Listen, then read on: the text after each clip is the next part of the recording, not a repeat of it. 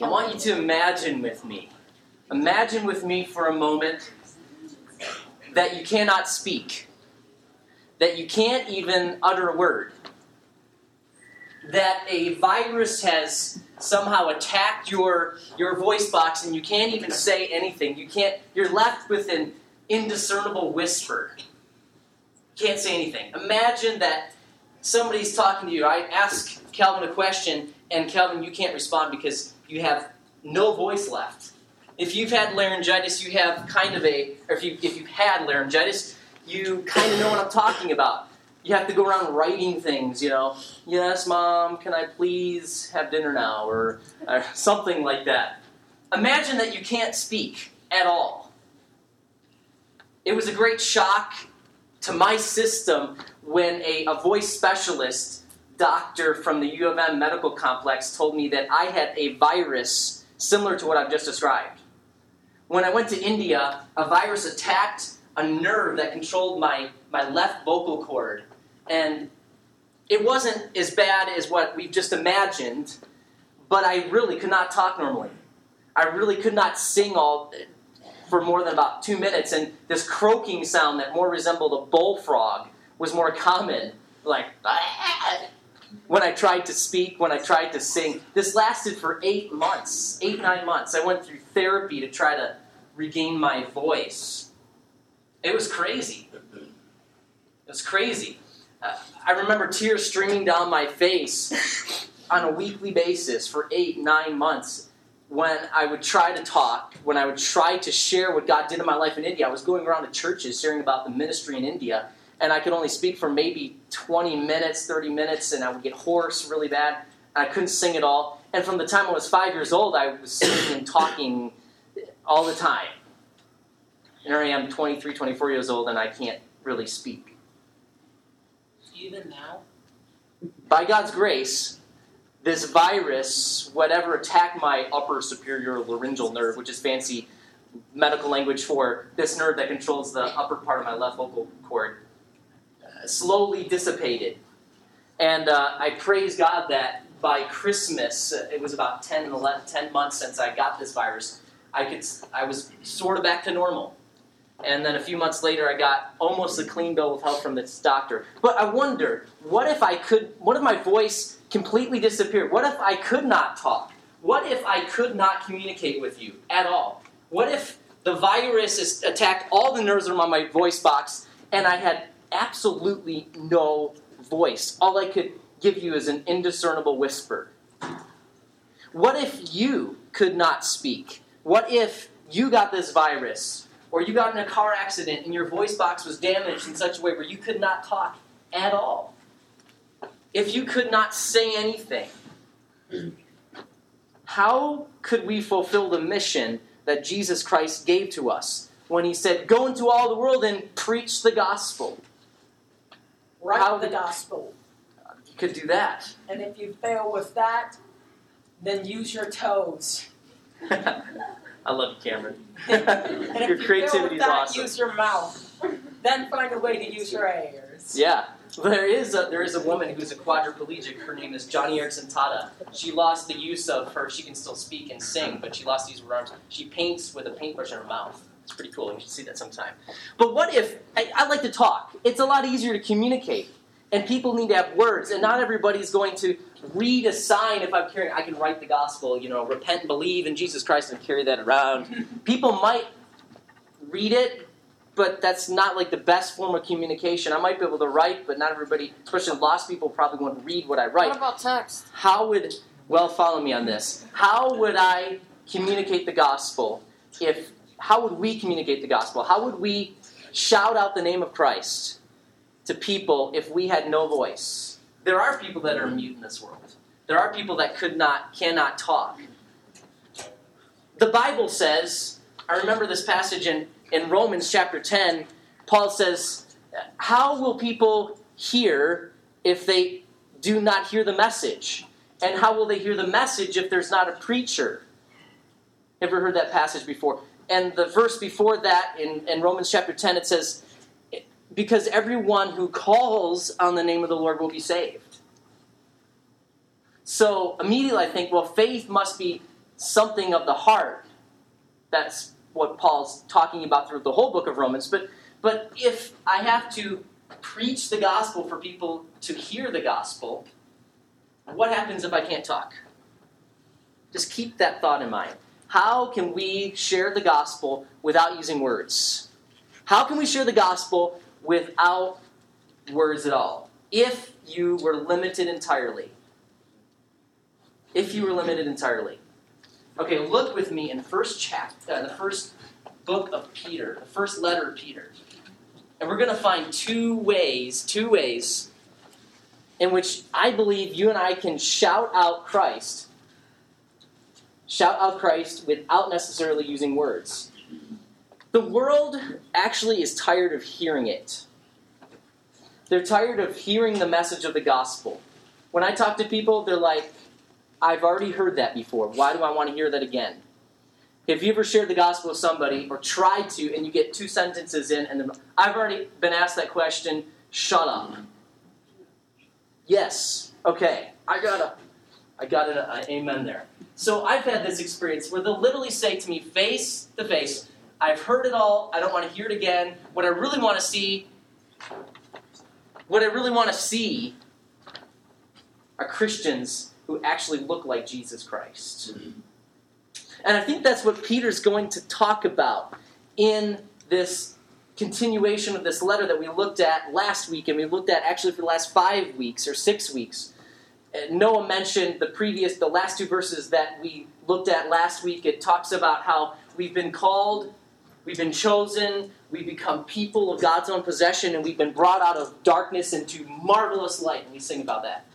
And our job now that we've been brought out of marvelous light is to proclaim, is to make known, to shout out the worth of Jesus Christ. But these people are in a hostile environment.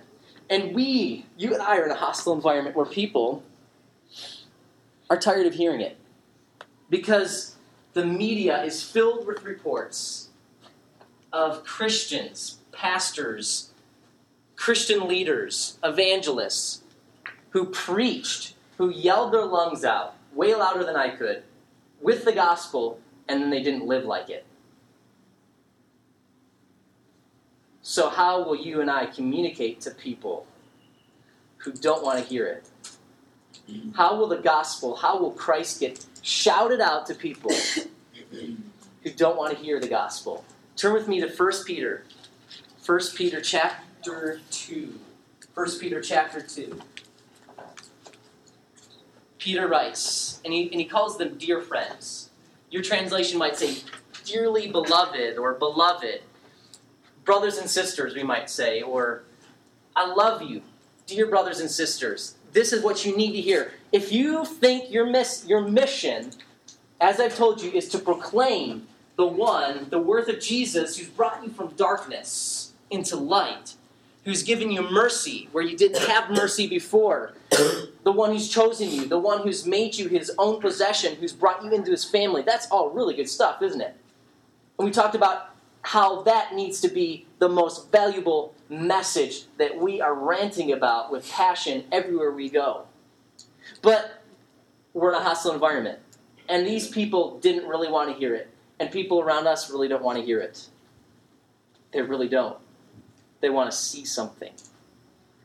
And so the Apostle Peter writes, friends, I urge you, as aliens, remember my first message in the series, Live as Aliens?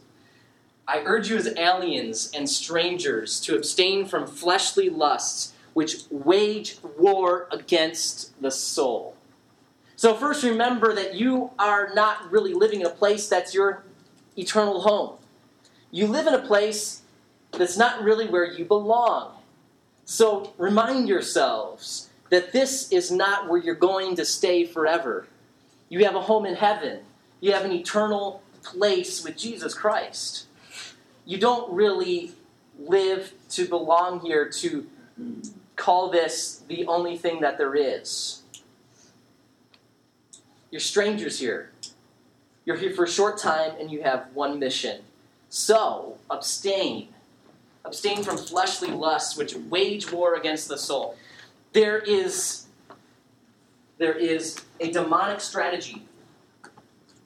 There is an evil one, Satan, who has this strategy to put targets on the back of every believer, everyone who claims the name of Jesus Christ, who says, yes, I'm a Christian, and to knock them, to attack them where their weakest points are.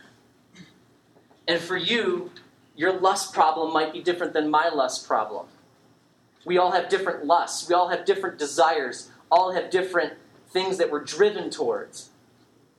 Some people are driven towards wanting tons of money and wealth. Other people are driven towards just being entertained all the time. Other people are driven towards thrill. Other people are driven towards immoral things, pornography, lust, sexual sin. And he's saying, don't even go there. Abstain.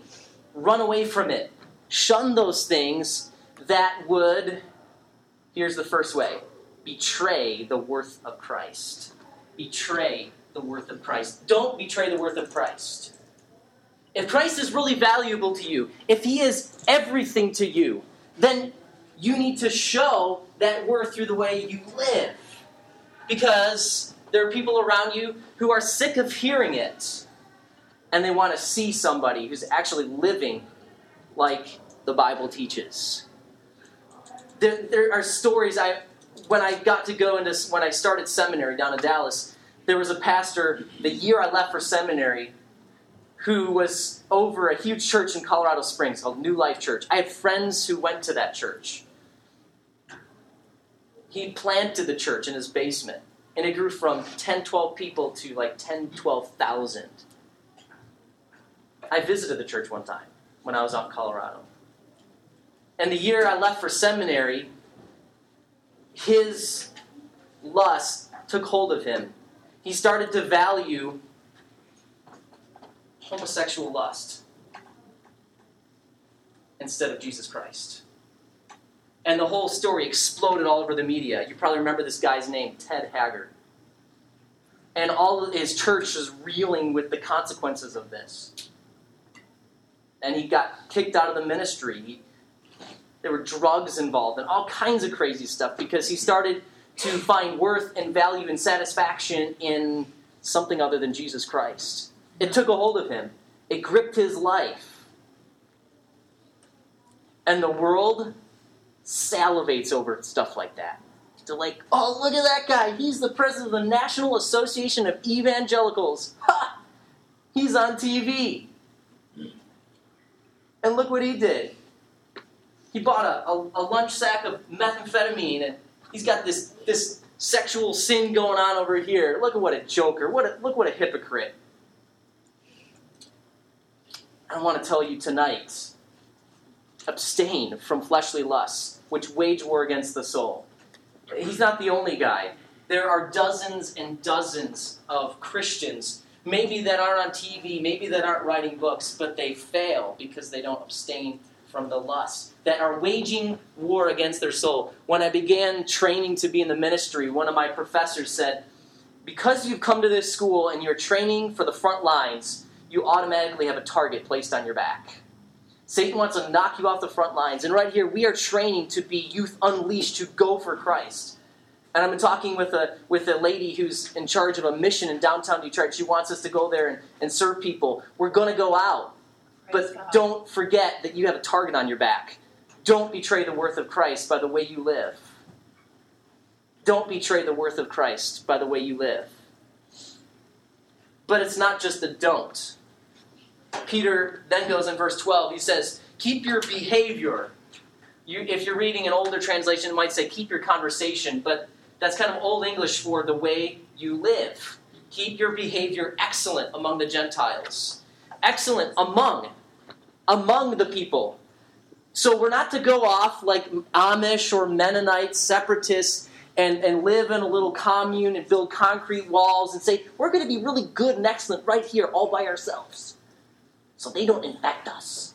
There are people like that. I have friends like that.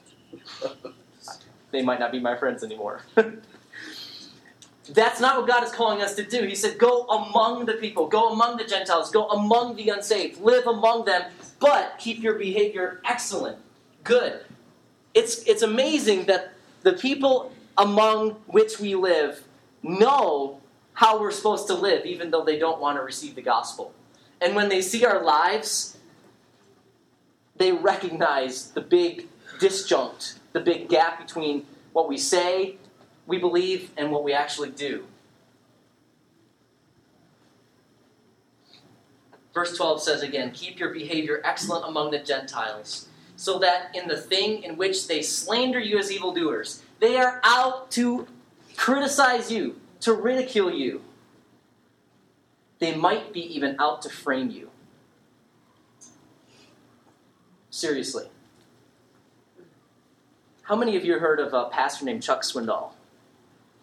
He's pretty well known. If you listen to Christian radio, he's usually on there preaching in his ministry called Insight for Living. He's a pastor down in Dallas, and he's the chancellor of the school I went to. One time he told us a story in chapel. He said he was preaching, teaching at a big conference at a huge hotel. And it was a long day and night of conference speaking.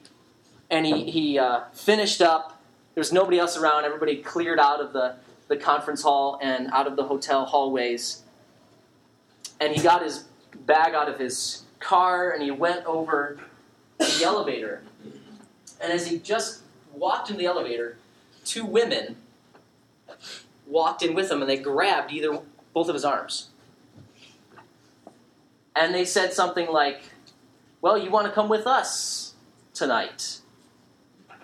This is Chuck Swindoll. And he had a decision to make that night. He might have even been framed. There might have been a news reporter waiting around the corner just to frame him, just to say, this guy's a hypocrite, this guy is a fake, and all that he preaches and all of this stuff is baloney. So he's standing there in the elevator with these two women. He said they were attractive women. And he said, this might be fun for tonight, but I love my wife and I love my God more than the fun that I could have tonight. And then this passage from the Bible came into his mind. He said, whatsoever a man reaps, that will he also sow. And if I do this, Lord, he thought in his mind, I will reap the consequences. And not only me, but I'll do damage across the entire nation for so many people that have followed my teaching of your word for 60, 70 years. You might be framed. You might be ridiculed. You might be criticized. People will try to find stuff wrong with you and love to point it out. Look at Tim Tebow. People are just waiting for him to make a mistake. People are just waiting for him to say a cuss word. It was several weeks, I don't know, maybe 3 months ago now, 2-3 months ago, and people were saying, I think he might have said a cuss word, and they were trying to evaluate this video camera and see if he mouthed the cuss word, and they didn't get it. And I'm like, they want us to be perfect. We know we can't be perfect apart from the grace of God, but that's why we need to be cautious how we live. Don't betray the worth of Christ. But here's the second point. It's not just don't betray. Display the worth of Christ through the way you live. And that's what he's going to talk about in verse 12. Keep your behavior excellent among the Gentiles. Excellent, above reproach. So that in the thing in which they slander you as evildoers, because they're looking to slander you, they may, because of your good deeds, as they observe them, glorify God. They may, because of your good deeds, because you're among them, you're not out in a concrete, confined commune somewhere. You're among people who need Jesus Christ. They're out to slander you. They may be out to frame you. But because of your good deeds, actually, it's the same word that's used for excellent in my translation, for good. It's excellent. It's attractive. Because of the good, attractive, excellent, beautiful things that you do, as they watch you, as they observe you, they glorify God in the day of visitation. They may recognize God as God. God in His mercy, through them seeing the reality of the worth of Christ in your life, might change what they believe, might draw them to the gospel. That's the second way you and I can share the gospel. You can shout out Christ without necessarily using words. The world is tired of hearing it, as I said, and they want to see it. And the gospel of grace is how we are saved, not by good works, right? We're not saved, we're not justified in the sight of God by doing good things. But the gospel of grace is, the effects of the gospel of grace are shown through good works. So if you're not doing excellent, attractive actions for Jesus Christ, if you're not showing the worth of Christ through your life, then you need to come to grips with the gospel of grace, because the one doesn't go without the other. Another guy, James, writes about that in his letter to similar churches. So display the worth of Christ. Praise God. And don't betray the worth of Christ through your life. Here's my big idea tonight, though. Here's my big idea tonight. Shout out Christ. Shout out Christ through attractive actions.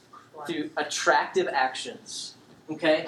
So what does that look like? I want you to check out a video that really convicted me by the raw change that happens in this guy's life when he comes to grips with this message that, they might hear me say the words of the gospel, but what they really need to do is see the gospel working out in my life.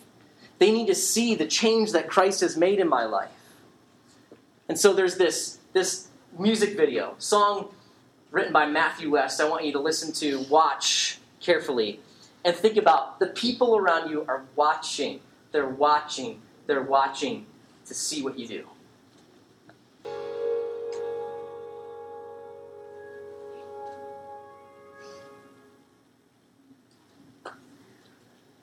The dozens of onlookers, thousands of onlookers in our community, in your school, next to you in your classroom, or maybe next door, or maybe when you go off to college, you get a job as an engineer or accountant or whatever, that person next to you in the cubicle, they often hear more loudly through what they see rather than actually what they catch in their eardrums. They need to see the worth of Christ in us. They need to be able to observe something, a behavior, a conversation that looks way different than the rest of the world. And if we're faithful to do that, if we give something for them to watch that looks like Jesus Christ, they may come to recognize God as God. They may glorify God. And when He comes, they will be His people. They will receive mercy. They will be God's own possession, just like you and I. But the mission is up to us. How are we going to shout out Christ through attractive actions?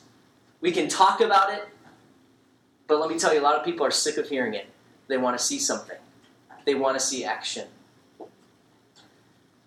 This video, this music video, gives you some ideas. Maybe these ideas of this guy noticing a widow, noticing a poor single mom, noticing a guy who feels like he's unloved. Maybe your scenario won't work out exactly like that, but trust me, there are opportunities for you every single day where you can love someone who feels unloved, share Christ with someone who's never heard before and needs to see the love of Christ in you. Someone who's hungry that needs food. Somebody who needs clothes. Somebody who needs shoes. Somebody who maybe doesn't know how they're going to make next month's rent payment or next month's utility payment. That's why ministries like Guiding Hands Pregnancy Refuge here at Evangel are so effective. Because people see Christ. They see the excellent, amazing, beautiful change that Christ has made in our lives. And they're changed. And they come to Christ. There are, I think, over a dozen members of our church now who had no idea about the gospel. They came through Guiding Hands Pregnancy Refuge. They're now baptized members of Evangel, living for Christ, and they're working at Guiding Hands Pregnancy Refuge now. It's amazing. So I challenge you tonight. This is a question that we're going to talk about in small group time. The question that we're going to talk about is, how will you shout out Christ through attractive actions. Tonight, tomorrow, the day after that, what are you going to do? This is the big idea. Shout out Christ. But how are you going to do it? Through attractive actions. Actions speak louder than words. And the most important thing that we can do is show the worth of Christ and how he's changed us by showing that love to somebody else. Let's pray. Our gracious God, we come before you, and we are grateful that we are your people and that we have received your mercy and your grace, and we're loved. And we've been brought from darkness into light. Your shocking, amazing, crazy love, your grace amazes us. But so often we just want to tell people about what you've done. And we don't really want to live like you've changed our lives.